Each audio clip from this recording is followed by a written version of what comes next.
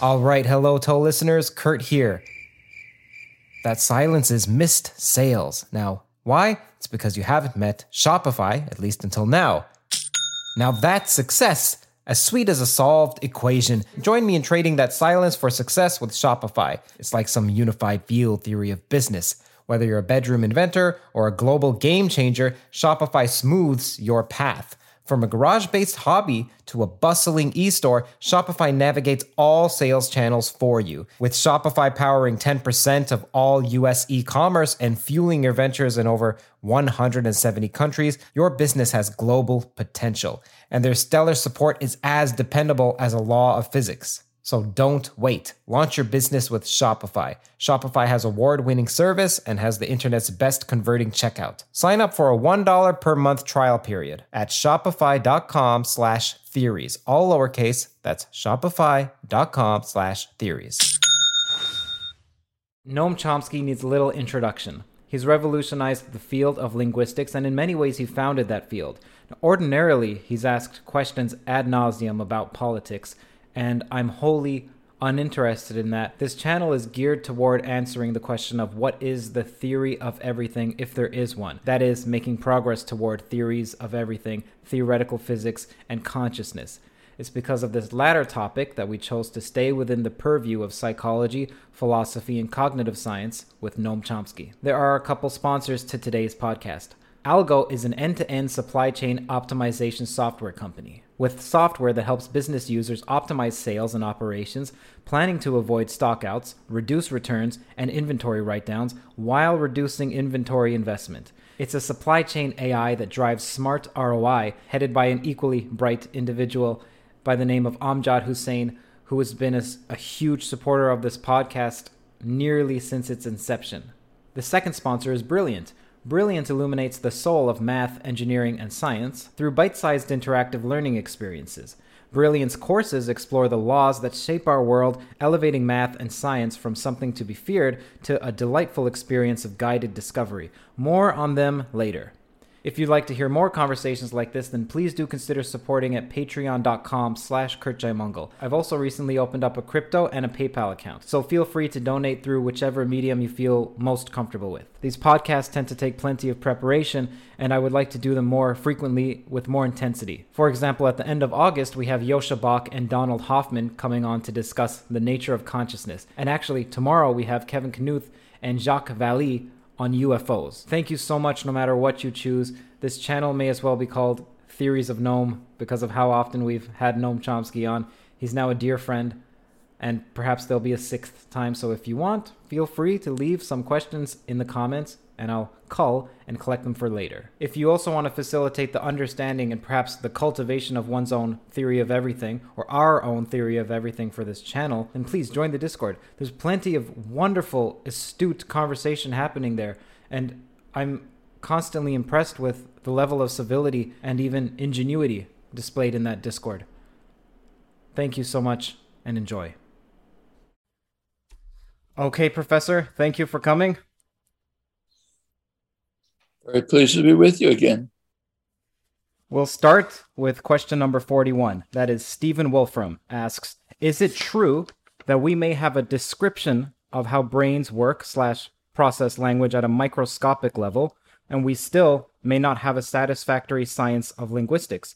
That is, that the lower level doesn't necessarily inform us about the higher level? Well, first of all, the idea of a description of how brains work at a microscopic level is a dream. People don't even know where to look. So, for example, there's very good arguments that the computational work done by the brain, even in animals like insects, is probably at the cellular level, even internal to the cells, not at the neuronal level. But the fact of the matter is that if you had detailed information, say about cells or about atoms or whatever, it would tell you very little about the way in which systems work. You could know everything about how the atoms work in a car, and you wouldn't know how the car works. But these are just at a different level of organization. The next question will be question number 1, which is from Sebastian Campers. And he asks, is there meaning outside language? Depends what you mean by meaning. The term is very loose. It's an English word, doesn't translate very well into other languages. In English, the term is used very loosely. So you talk about the meaning of life, the meaning of the stars, anything.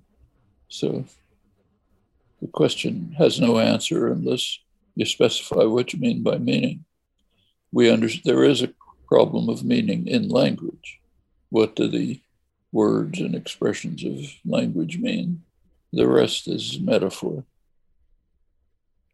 Okay, we'll do question number 2, which is from Air On, and he asks, or she asks, are you more proud of your contributions to linguistics or your contributions to politics?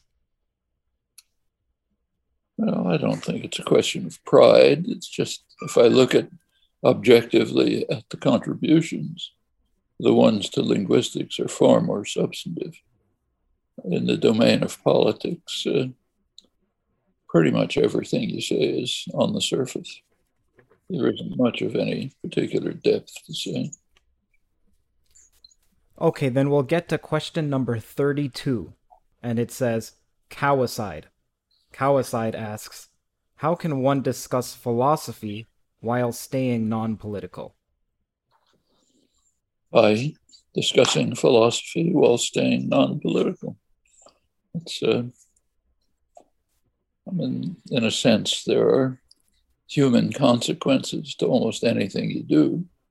But when you're discussing, for example, the problem of, take any problem of philosophy that you like, how do you, what's the basis for deciding whether a scientific theory is the right one or not? What are the criteria for determining that? Question of philosophy of science. There's nothing political about it. Anyone, whatever, with any political view whatsoever can discuss it. I mean, a lot of my own work when I was, for many years, happened to be with distinguished philosophers who were at the absolute opposite end of the spectrum from me politically, but it had no effect on our philosophical discussions. Some people say that you can't discuss philosophy without being political, and that virtually everything we do is political somehow. Do you agree with that? I think it's everything we do. There are things that have so few human consequences that to say that they're political is meaningless. Like discussing, say, with Van Quine, first philosophy teacher, one of the first, the question of whether there are, whether you can make a distinction between analytic and synthetic sentences. Is there anything political about that? If so, what is it? Okay, we'll move on to question 33, the next one. Air On again. What are your thoughts on mandating vaccines? Well, it's a mixed story. I think people who refuse to accept vaccines, I think the right response for them is not to force them to, but rather to insist that they be isolated. If people decide, I am willing to be a danger to the community by refusing a vaccine, they should then say, well, I also have the decency to isolate myself. Okay, I don't want a vaccine, but I don't have the right to run around harming people. That should be a convention Enforcing is a different question. It should be understood, and we should try to get it to be understood. If it really reaches the point where they are severely endangering people, then of course you have to do something about it. So if smallpox turns out to become rampant again, and some people are insisting on running around public places where they might have smallpox, well, you've got to do something about it. We're not at quite that situation, but it's a similar one. So I think we should first attempt to establish conventions that will be understandable by people with some moral capacity, try to convince them that it's your right to refuse to get a vaccine, but then it is your responsibility to isolate yourself so you don't harm others. Bulldog Modgov, number 34. I would really like to know how Chomsky avoids despair given all that's wrong in the world, and also given the shortness and potential meaninglessness of life. Well, I've had 92 years, which doesn't seem short. Never thought that life was meaningless. Thought it was constantly rich in opportunities, significance, happiness, aspirations. I don't know anything that's meaningless about that. The way to avoid despair is to recognize how much you can achieve if you devote yourself to it. You can look over the past record. See, I can look over, say, pretty much 85 years, say, of conscious life, conscious of what's happening in the world. And there have been enormous changes, not all to the good, but many very positive. They haven't just happened. They weren't miracles. They happened because people did not succumb to despair and feelings of meaninglessness, but devoted themselves to improving the world. People whose names we don't know, endless numbers of them. And it's made a difference. And it happens right to the present moment. Right to the present moment. You can see it in today's newspapers. There are things that people are willing to say and understand and comprehend now that wouldn't have been understood at all not very long ago. So, for example, you can open the New York Times today and read an article by Benjamin Applebaum, writes about social issues on how the legal system that distributes funds to unemployed workers, how it functions.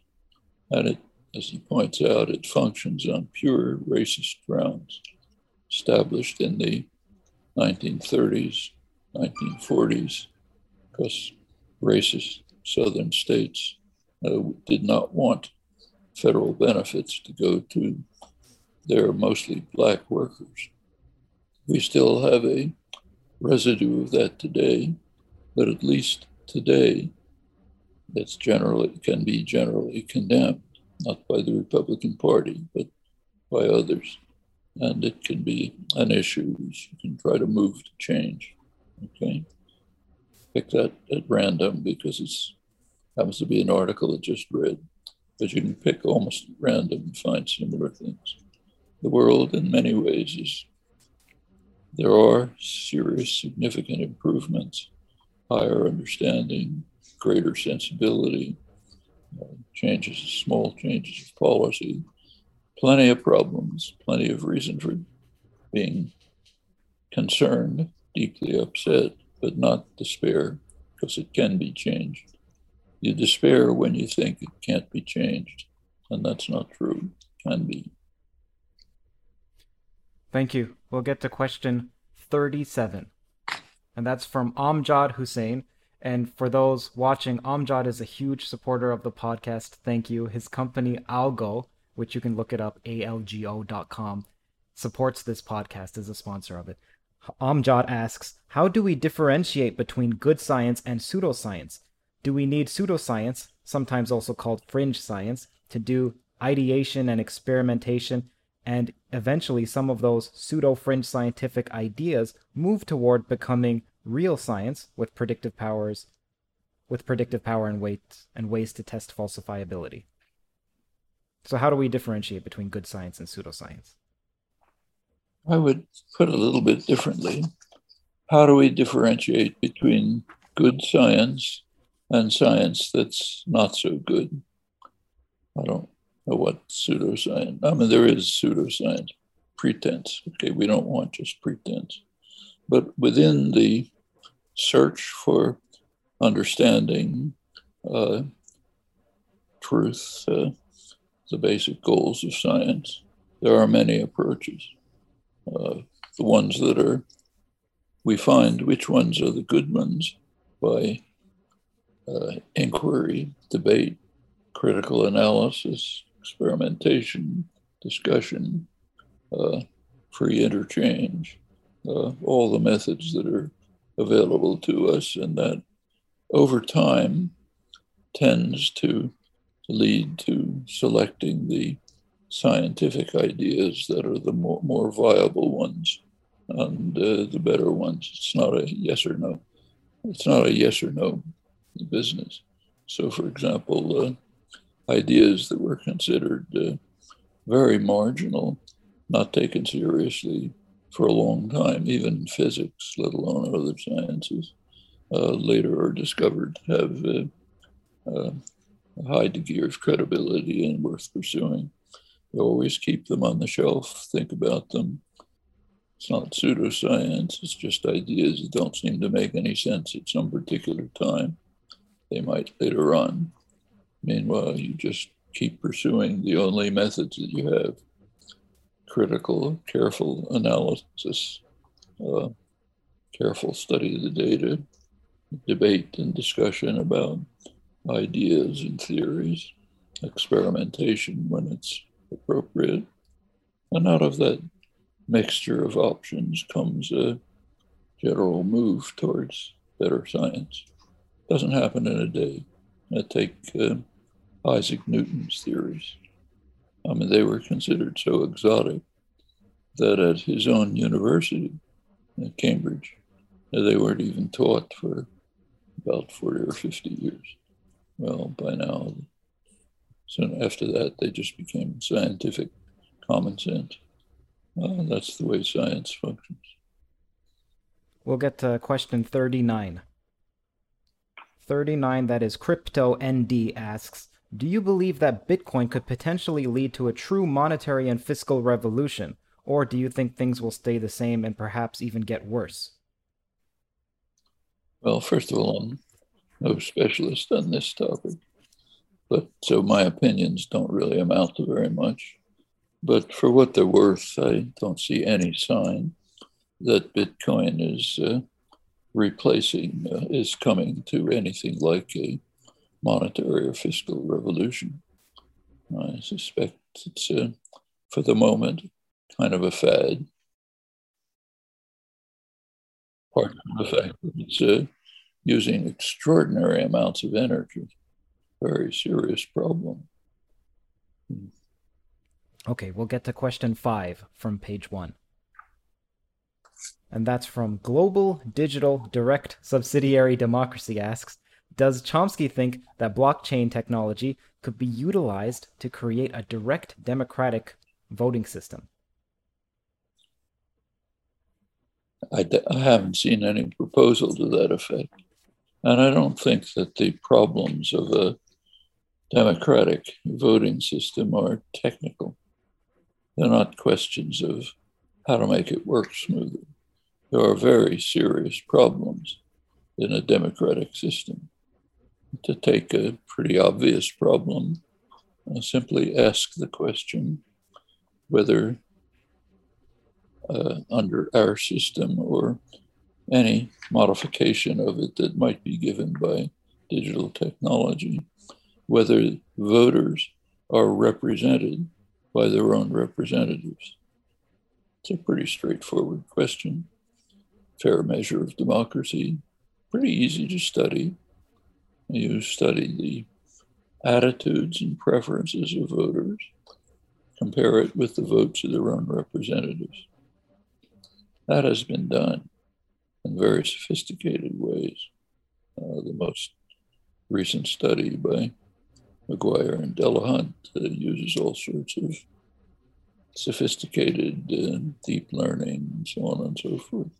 Comes out with pretty much the same results as other studies. The large majority of voters are not represented. Their own representatives act independently of what the preferences of the electors are, of their voters. They're listening to other voices. And we know exactly how it works. If you're in the McGuire-Delahunt, they say maybe it's up to 90%. Other estimates have been 70%. As you move, and of course it's the lower part of the income spectrum, the wealth spectrum. So as you get to the higher levels, yes, of course, they're represented. In fact, those are the voices that their representatives are listening to. And a lot of the reasons have a lot to do with things that have nothing to do with blockchain technology or anything else.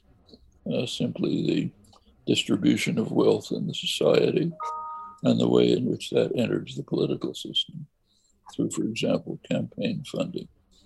So if you're elected to Congress, the first thing you do, first day in office, is start calling the mega donors, the people who have lots of money to contribute to campaigns, because you have to start preparing the funding for the next campaign. Campaign electability is predictable with very high precision simply by looking at the variable of campaign funding. Thomas Ferguson's political scientist has done the main work on this. Very high predictability. So you're on the phone talking to the donors. Meanwhile, hordes of corporate lobbyists are invading your office to talk to the staff, overwhelming them with all sorts of claims, evidence, demands, and so on. Staff may be very good people, but they're not going to be able to deal with this massive power.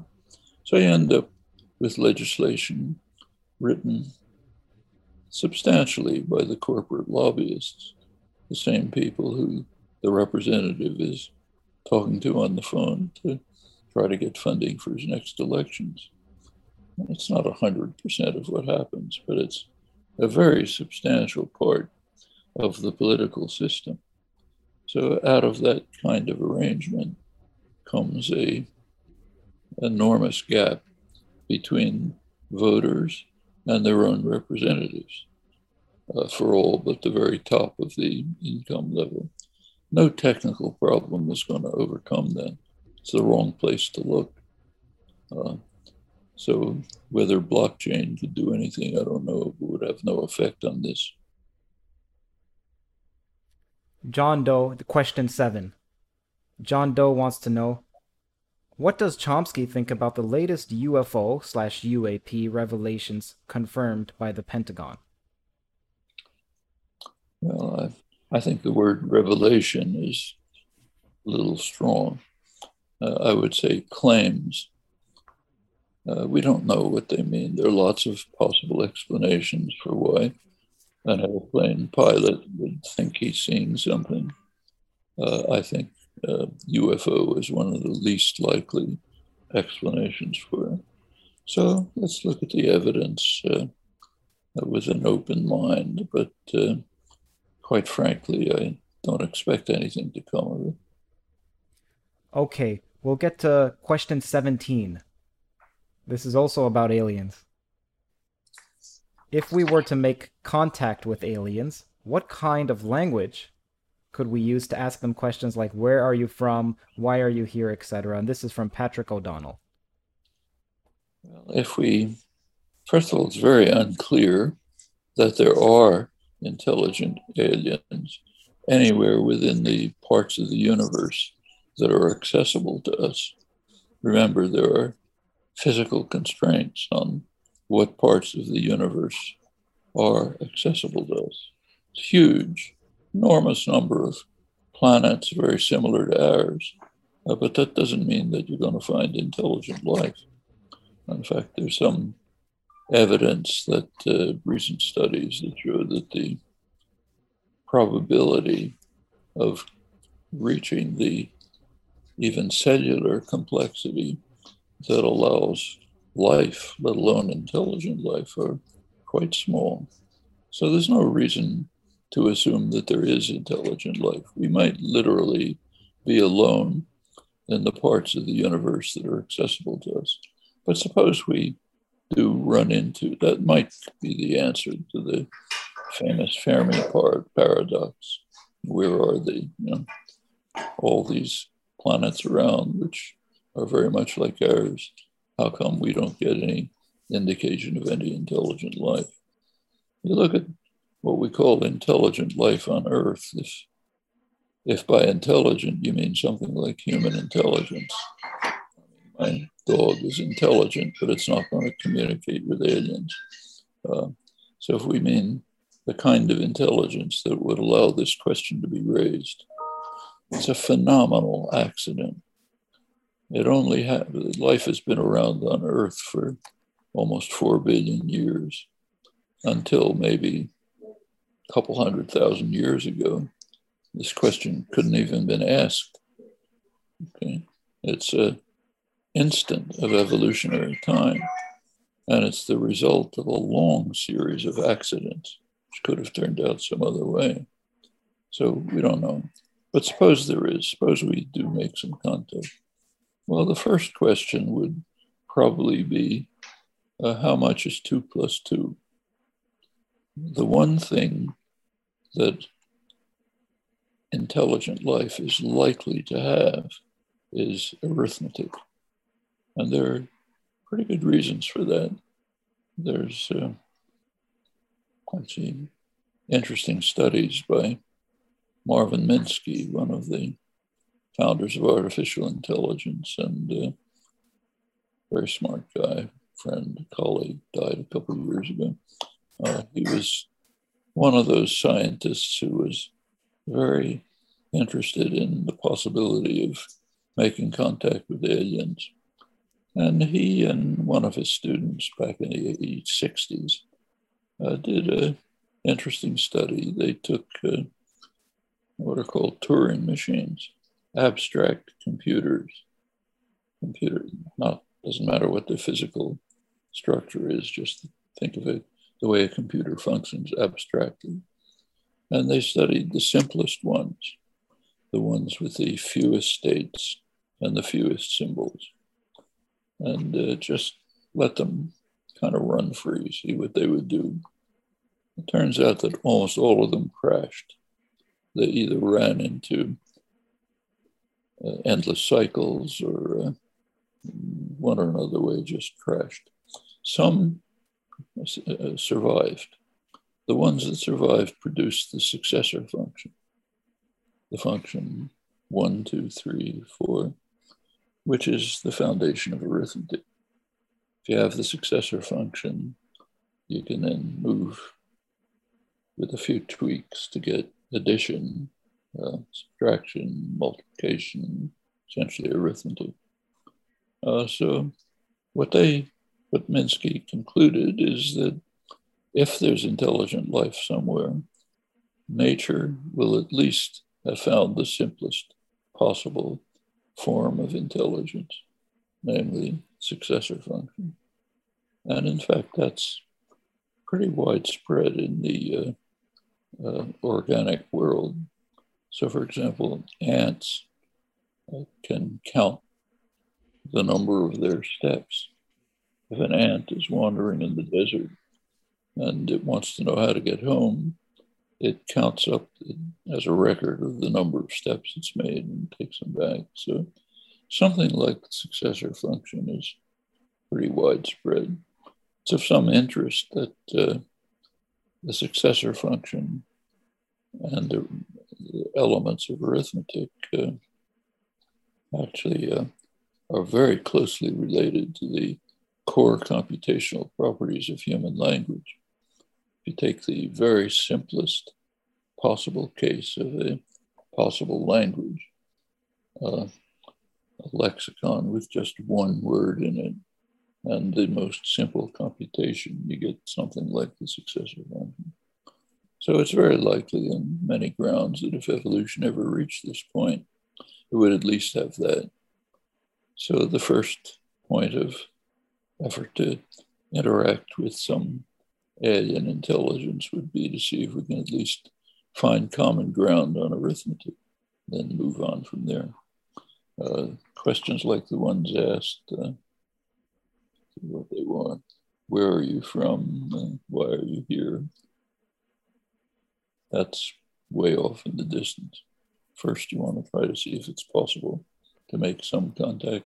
As someone immersed in the exploration of physics, consciousness, and math, I recognize the importance of supporting my body and my mind. This journey of discovery led me to a remarkable find, Mosh Bars. Mosh is a venture by Maria Shriver and Patrick Schwarzenegger and is at the forefront of blending nutrition with a mission to foster brain health awareness. With 6 mouth-watering flavors, there's a taste for just about every palate, even a selection of plant-based options for those preferring vegan nutrition. Personally, I found the chocolate sea salt flavor to be a delightful addition to my day, post-workout especially. In fact, I recorded myself biting into a bar for the first time.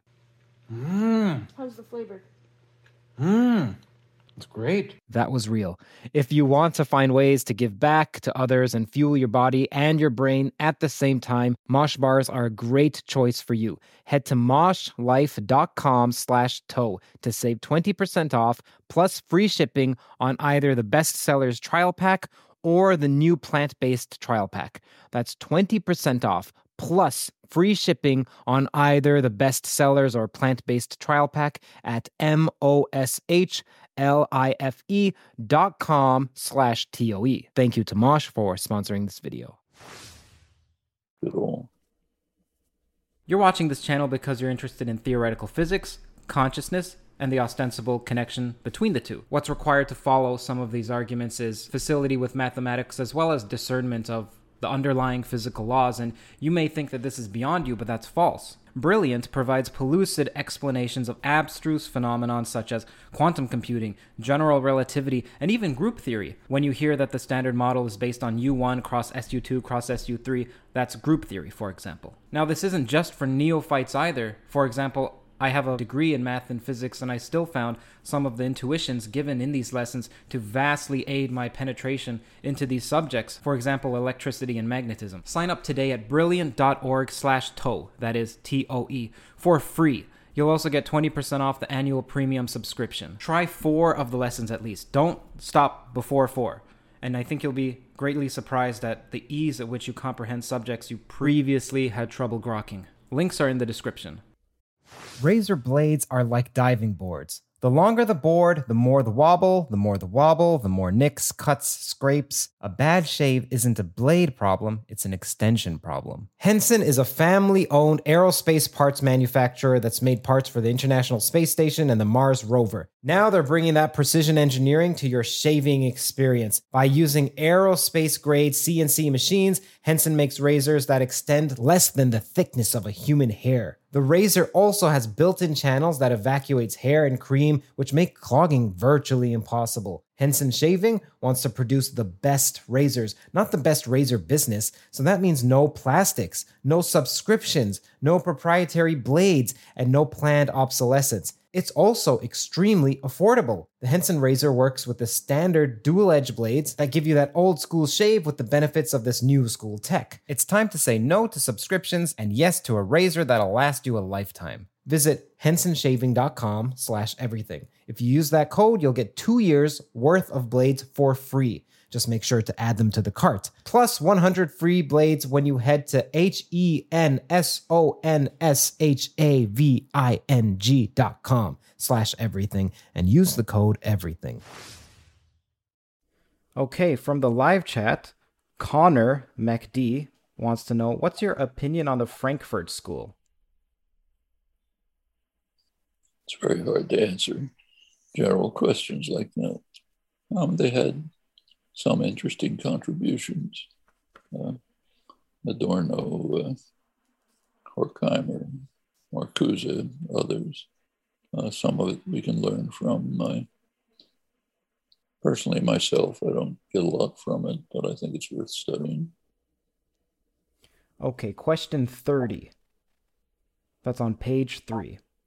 Will Wall wants to know, do you fear death? Why or why not? Well, when I was about 10 years old, maybe 12 years old, I started to think about what would happen when I die. And what concerned me was that when my consciousness ended, how could I know whether the world would even persist? Would there be anything else, or would that be the end of the universe? And that was a pretty frightening idea, but it took me about a year or two to get over it. I said, yeah, I think the world will persist. So death is part of life. Enjoy life while you have it. Do what you can with it. It'll end. The world will go on. Okay, the question right before that, 29. Ivan Bilu. Why do people have multiple personality disorders, and how do you explain someone waking up and speaking a foreign language? Well, if they're speaking a foreign language, it's a language that they already knew. They're not going to speak a foreign language they never heard before. A person who's lived his whole life in Tucson, Arizona, where I now am, is not going to wake up in the middle of the night and start speaking Swahili. We can be certain of that. As to why there are personality disorders, psychology doesn't really understand this. Human mind is a very complex system in which you have bare understanding. It doesn't reach this far. We know that it happens. We know it's a syndrome. We can try to deal with it, but the sources of it are well beyond the reach of science at this point.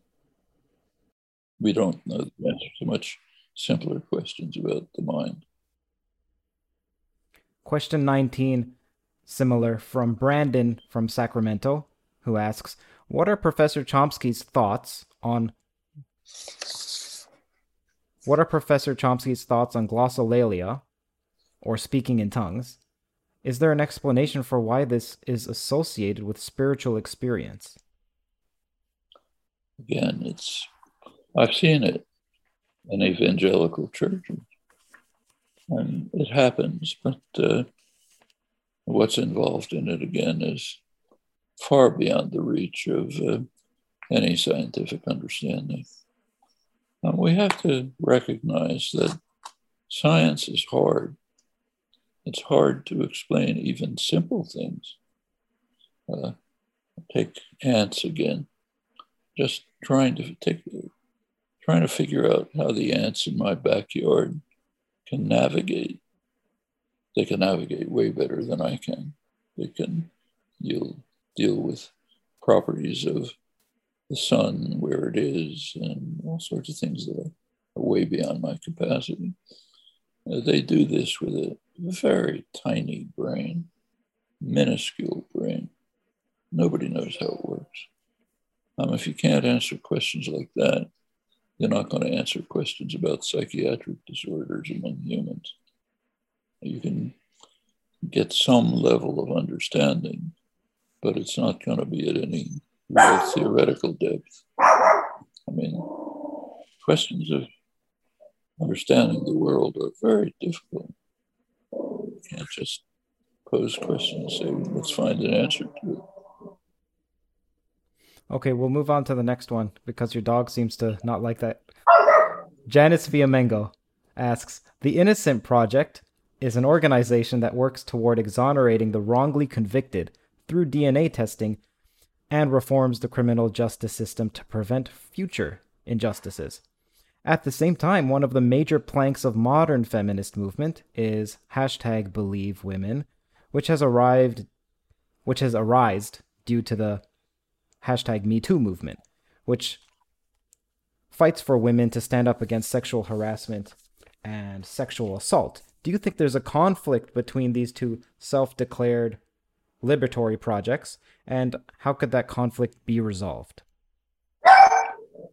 There's always a kind of conflict between those who make charges against someone and the person who is the target of the charges, who wants to exonerate himself.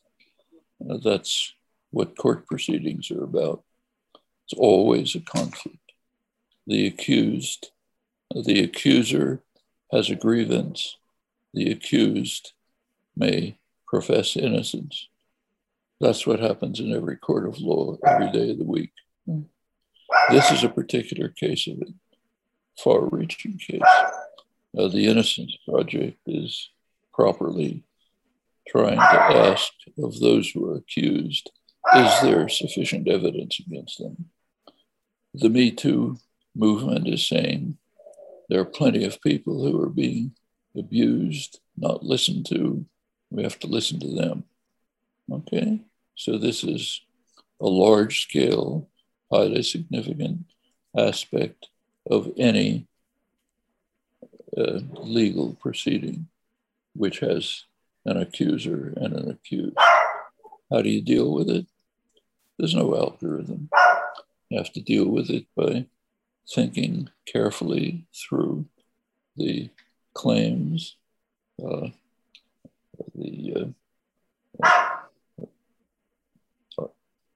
feelings, the attitudes on all sides, and try to adjudicate. There is a presumption of innocence. We should maintain that.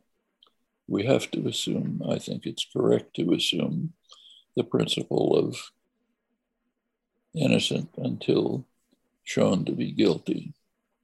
Proven to be guilty is too strong. There are really no proofs, but ample evidence to demonstrate guilt. Short of that, we should presume innocence. That's tough on the abused, because they may not be able to provide the evidence. But I don't think there's a way around that. We can't. Even if we can assume that the abused have a strong case, unless they can demonstrate it plausibly, it's unfair for the target to be charged. There's no way to defend yourself. Number 15. Beers Adaju from Chechnya asks, number 15. Realistically, would a human society where the lack of free will is the commonly accepted truth be any different than the current human society where having free will is... Sorry, let me restate. Realistically, would a human society where the lack of free will is the commonly accepted truth be any different than the current human society where having free will is the commonly accepted truth? There are sub-communities in our society where lack of free will is the commonly accepted truth. Large part of the scientific community believes that. Large part of the philosophical world believes that, thinks everything is determined, that freedom of will is just an illusion. Actually, none of the people who profess this really believe it, in my opinion. In fact, they're trying to convince you of it. They're giving reasons. If we're all just thermostats acting in a totally determined fashion, giving reasons is a totally pointless activity. You don't give reasons to an automaton. It just behaves the way it's going to behave. So my feeling is, intuitively, all of us believe that we can make a decision as to whether, say, to lift my little finger or not. I can decide, do I want to do that or don't I? I think everybody intuitively believes that there are a large number of highly sophisticated, brilliant people who think they can convince themselves that they can't make that decision.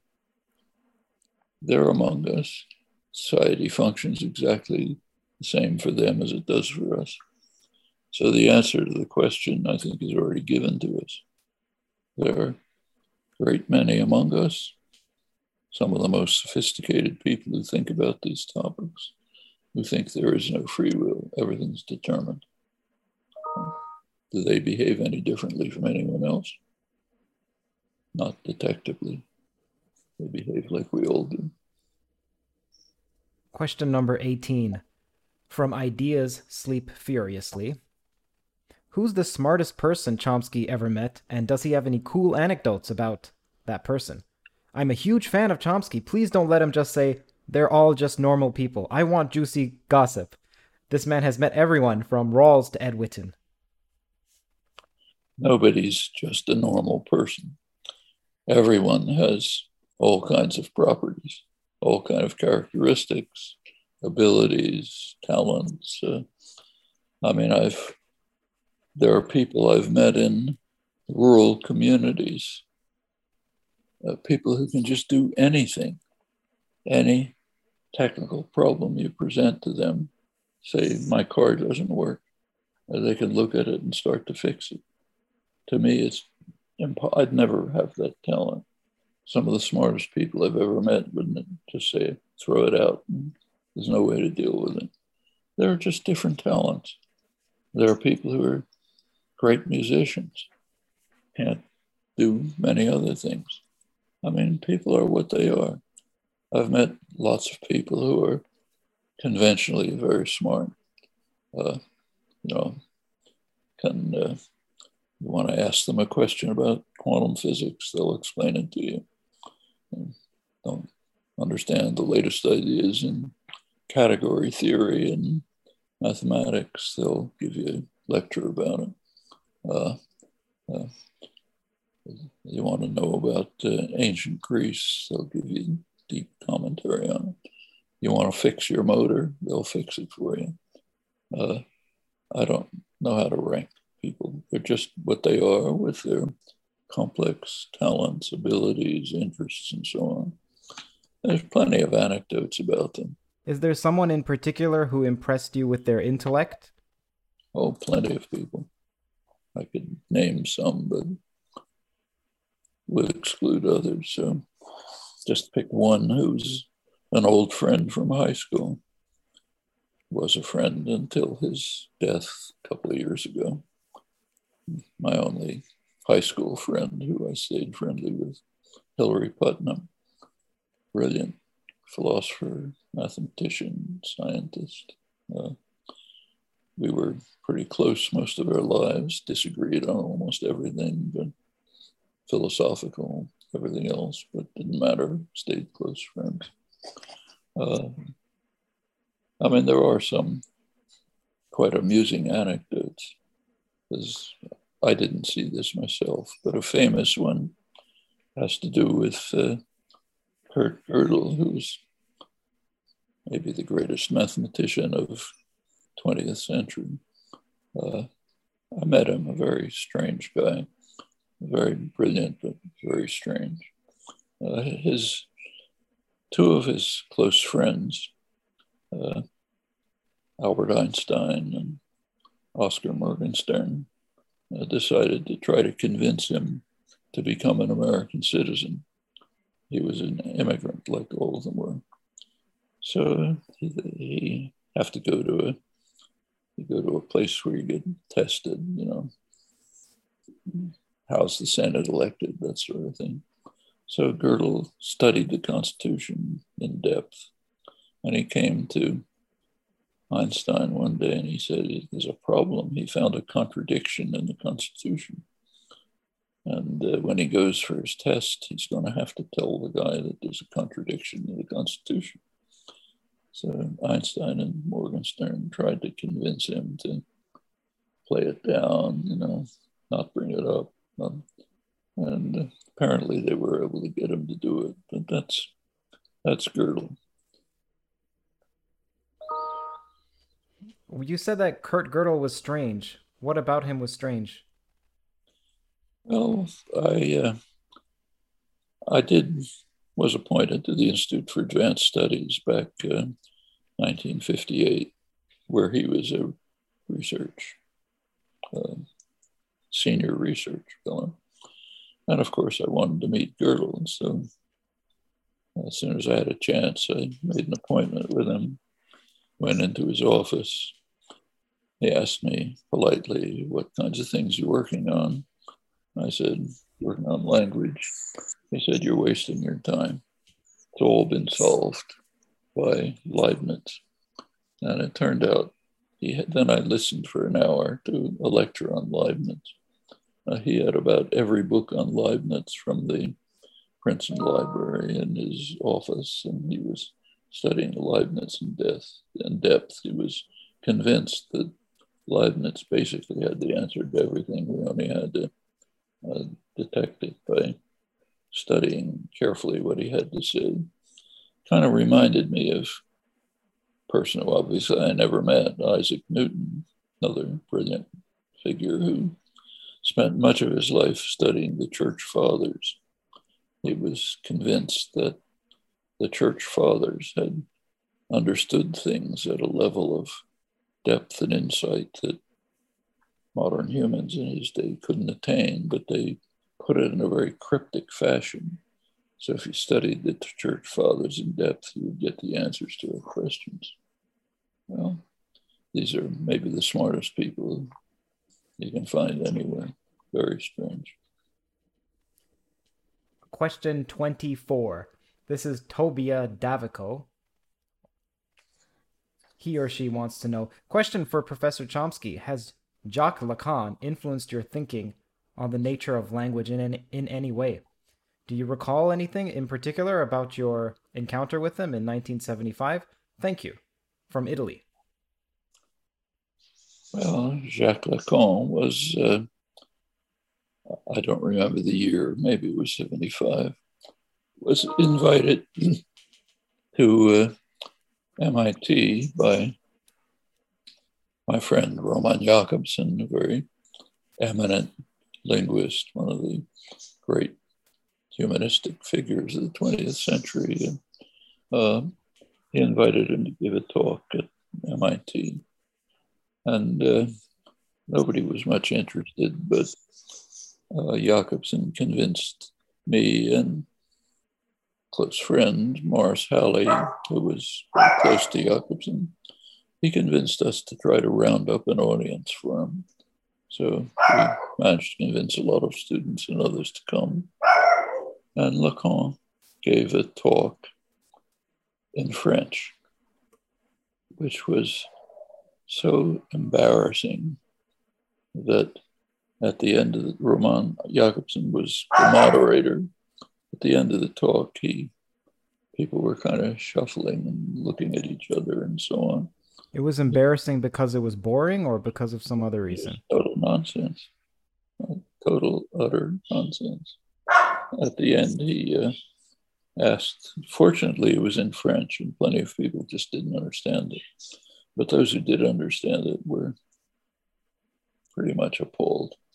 At the end, Jakobson turned to the audience and said, asked for questions. And nobody wanted to say anything.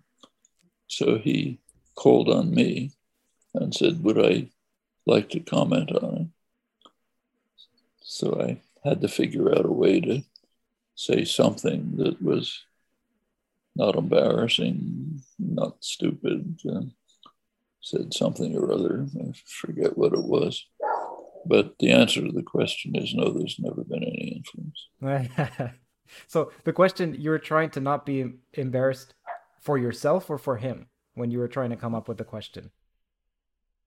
I had to say something. I didn't want to embarrass him. There was nothing to talk about the content of his talk. I had to somehow say something in that situation which would be, appropriate, not harsh, of course, but not supportive either. So just something to turn the discussion into some possible direction. I should say that afterwards, we all went out to Jakobsen, took us all out to dinner at a fancy restaurant. We had a fine time with just ordinary conversation among people. But in his professional appearances, at least at that stage of his work, it was, in my view, pretty embarrassing. Now, actually, he did earlier work, which I've cited sometime, on dream language, which I think had some interest, but that's not the work that he's famous for. Okay, speaking of eating, number 28. This is from Queerdo. I heard that you are or were participating in an anti-aging program and that a plant-based diet was a part of it. Can you tell us how that's been going? First of all, is that even true? Oh, I'm afraid it's not true.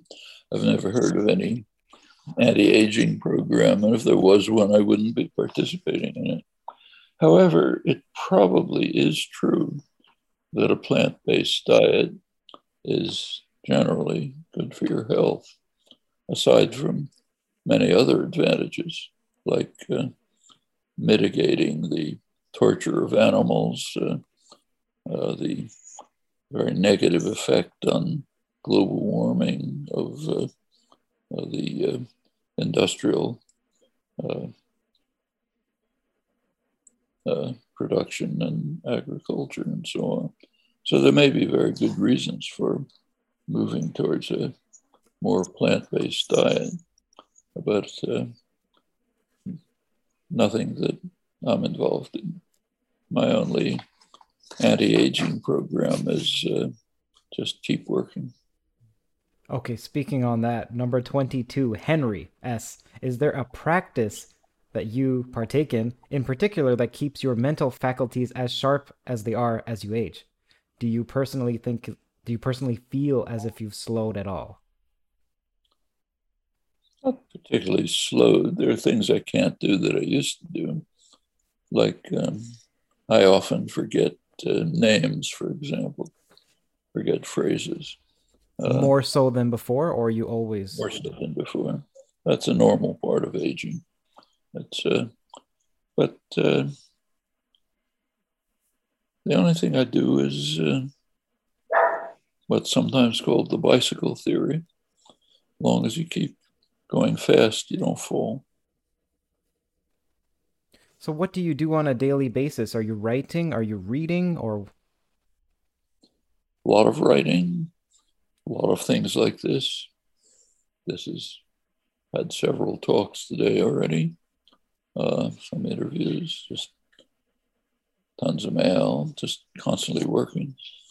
I can't say it or there'll be a rush to the door, but I occasionally will extricate my animals and the canines. Well, okay, how about 26? Noah Mueller from Germany asks, is there a connection between language and movement? Does the language I speak actually change the way I move? Does it change the movement patterns of the speaker? Well, if you look at anybody speaking, you'll find they're almost always gesturing. And the gestural aspect is, it does mirror properties of what is being said. It mirrors emphasis, focus, the prosody, the pitch contours, and so on. This varies from culture to culture. There's some cultures where there's a very lot of gestural activity going along with language. There are others in which people tend to be reserved and taciturn, keep their hands to their sides, and so on. But I think these connections exist. I don't know of any others. How about question 40, which is Lavel, 2001.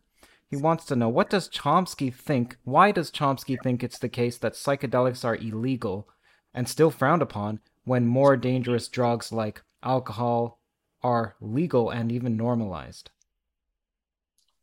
Well, remember that that's not always been the case. There was a time when alcohol was illegal, the whole period of prohibition. And in general, when you look at the whole history of criminalization of substances, it's usually a kind of class and race war. It's the populations that are being subdued and controlled whose drugs are criminalized. So prohibition was a way to keep the immigrant communities who are going to saloons, to keep them under control. Incidentally, through the whole period of prohibition, if you were a rich New Yorker living in upstate New York, nobody was going to stop you from drinking wine. But if you were an immigrant worker in downtown New York, you couldn't go to your favorite saloon. If you look at the history of not just psychedelics, but even, say, marijuana, back to at the end of Prohibition, there was a big federal apparatus to implement the criminalization of alcohol. Anheuser was the head of it. So there was this huge bureaucracy. They had nothing to do. So they immediately tried to find something else to criminalize. What they picked was marijuana. Marijuana was commonly used among Mexicans and Blacks, Mexican Americans and Blacks. And therefore that was picked as the target of criminalization. And there were Senate hearings, all sorts of stories concocted about how marijuana makes people insane, makes them killers, got to stop it. Actually, that ended after a while because what happened was that criminal lawyers were beginning to catch on to the fact that you could mount a criminal defense against your client, for your client, by saying he'd been smoking marijuana. So therefore, he was not conscious of what he was doing. Well, when it got to that point, the laws started being changed. But basically, it continued to be criminalization. Hear that sound? That's the sweet sound of success with Shopify. Shopify is the all-encompassing commerce platform that's with you from the first flicker of an idea to the moment you realize you're running a global enterprise. Whether it's handcrafted jewelry or high-tech gadgets, Shopify supports you at every point of sale, both online and in person. They streamline the process with the internet's best converting checkout, making it 36% more effective than other leading platforms. There's also something called Shopify Magic, your AI-powered assistant that's like an all-star team member working tirelessly behind the scenes. What I find fascinating about Shopify is how it scales with your ambition. No matter how big you want to grow, Shopify gives you everything you need to take control and take your business to the next level. Join the ranks of businesses in 175 countries that have made Shopify the backbone of their commerce. Shopify, by the way, powers 10% of all e-commerce in the United States, including huge names like Allbirds, Rothy's, and Brooklinen. If you ever need help, their award-winning support is like having a mentor that's just a click away. Now, are you ready to start your own success story? Sign up for a $1 per month trial period at shopify.com/theories, all lowercase. Go to shopify.com/theories now to grow your business no matter what stage you're in. Shopify.com/theories. Of the substances being used by parts of the population who you want to marginalize and control. Psychedelics came later, but the questioner is certainly correct. I mean, drugs like alcohol are far more dangerous. Tobacco is more dangerous than any of them.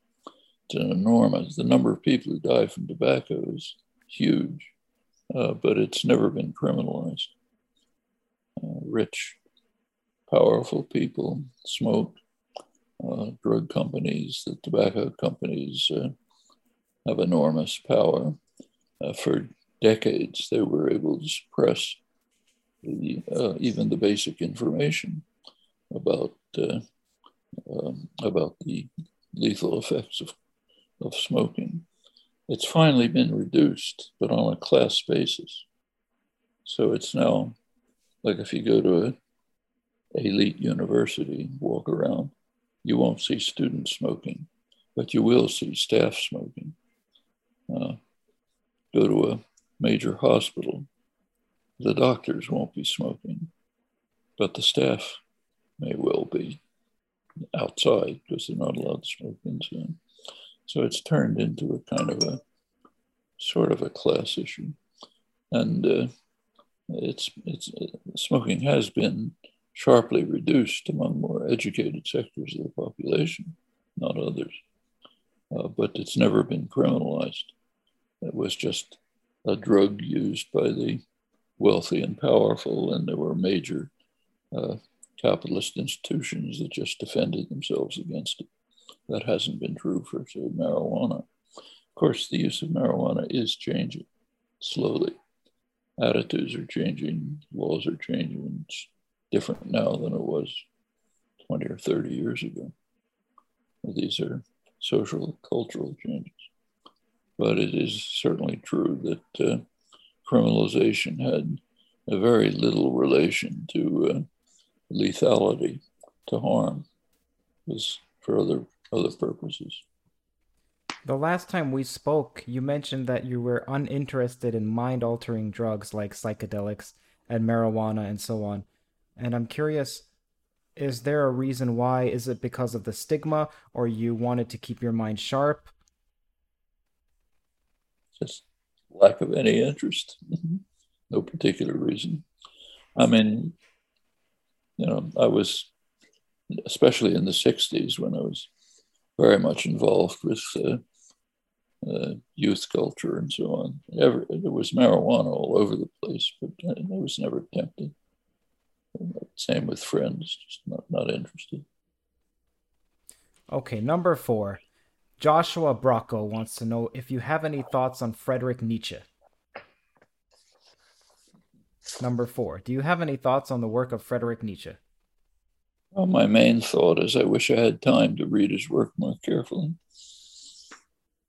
Did you find it provocative, interesting, false? The little I've read, which is not much, is highly intriguing and interesting.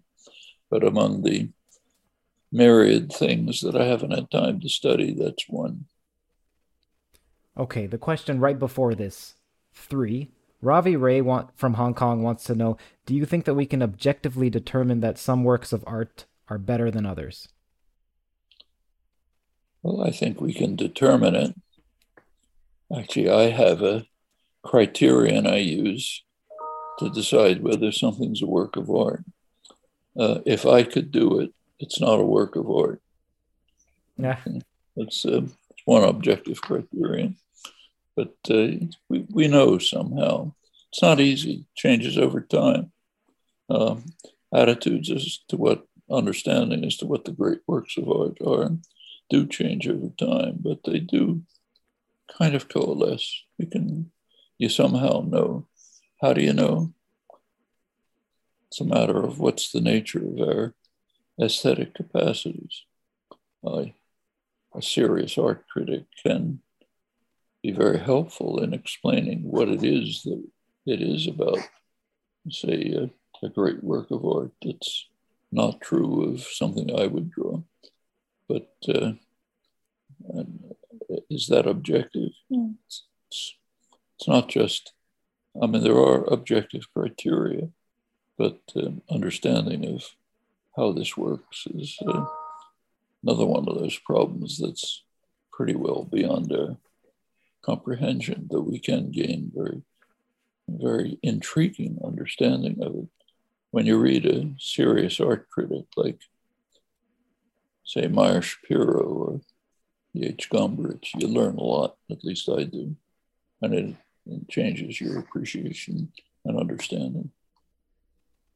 Okay, number 8. Beers Adaju wants to know, what are Chomsky's views on antinatalism? don't really see any point to it. If you don't want to have children, fine. But if why we should decide that other lives should not exist, I don't see any that I have any right to say that. What if they want to know, do you view having children as unethical because it contributes to environmental problems or overpopulation? Forget about mandating it or legalizing, or not legalizing. It contributes to problems. It also contributes to progress. If we want to have works of art, for example, or scientific understanding, or technical solutions to the problems around us, they're going to come from people. If you don't have people, you don't have the contributions. Okay, someone from the chat, Drory, wants to know, this is just from the chat, if a complex language is unique, but other species collaborate on group projects, is it possible it was a devolution? Was the innovation around lying? I don't understand the question. Do you? No, I don't. Okay, sorry, Drory. I don't see it on the chat either. Is it on the chat? Yeah, it's on the chat. I don't know why I'm not seeing it. Okay. We're going to move on. Drory, if you can rewrite that. Number 10, Hamad from Iran asks, what do you think of It from Bit from John Wheeler? He's a great physicist. Met him, impressive person, competent physicist, take him quite seriously. I'm not competent to judge. Actually, I am competent to judge that I'll have to leave, I'm afraid. Oh, okay, that's fine. That's fine. Before you go, the last question then, the one right before this about Steven Pinker. That one you should be competent enough to judge. Jens from Belgium asks, what do you think of Steven Pinker's words and rules theory of language, where regular verbs rely on rules and irregular verbs rely on lexical memory? Thanks. Well, when Pinker produced that book, it was a contribution, but it's now been superseded by much more far-reaching work, especially work by Charles Yang, a computer scientist, linguist, now at the University of Pennsylvania, who did very exciting work on, a lot of it's in a book called The Price of Productivity, where he developed a general method, a sophisticated method to determine the conditions under which someone acquiring a language would pick rules rather than lists. And it gives very precise answers to the course of development of children in the well-documented process of when they use regular verbs, irregular verbs, and so on. But now it's based on, after his work, on really serious understanding of the fundamental mechanisms involved. So that supersedes all previous work on this topic. It's very sophisticated. Chomsky, thank you so much. I'm humbled every time we speak. I'm a huge admirer of you. Thank you so much. Nice to be with you. Thank you all. I'm looking through the chat. I didn't have a chance to ask all of your questions or almost any of your questions on the chat. It's extremely difficult for me to pay attention to Chomsky, which I want to do. I don't want to keep looking down. It's rude and it takes me out of the moment. But at the same time, I do want to answer your questions. You're kind enough to watch live and interested enough to type. It's a delicate balance. And I tend to choose the guest over the chat. Okay, well, everyone, thanks so much for watching. Have a great one.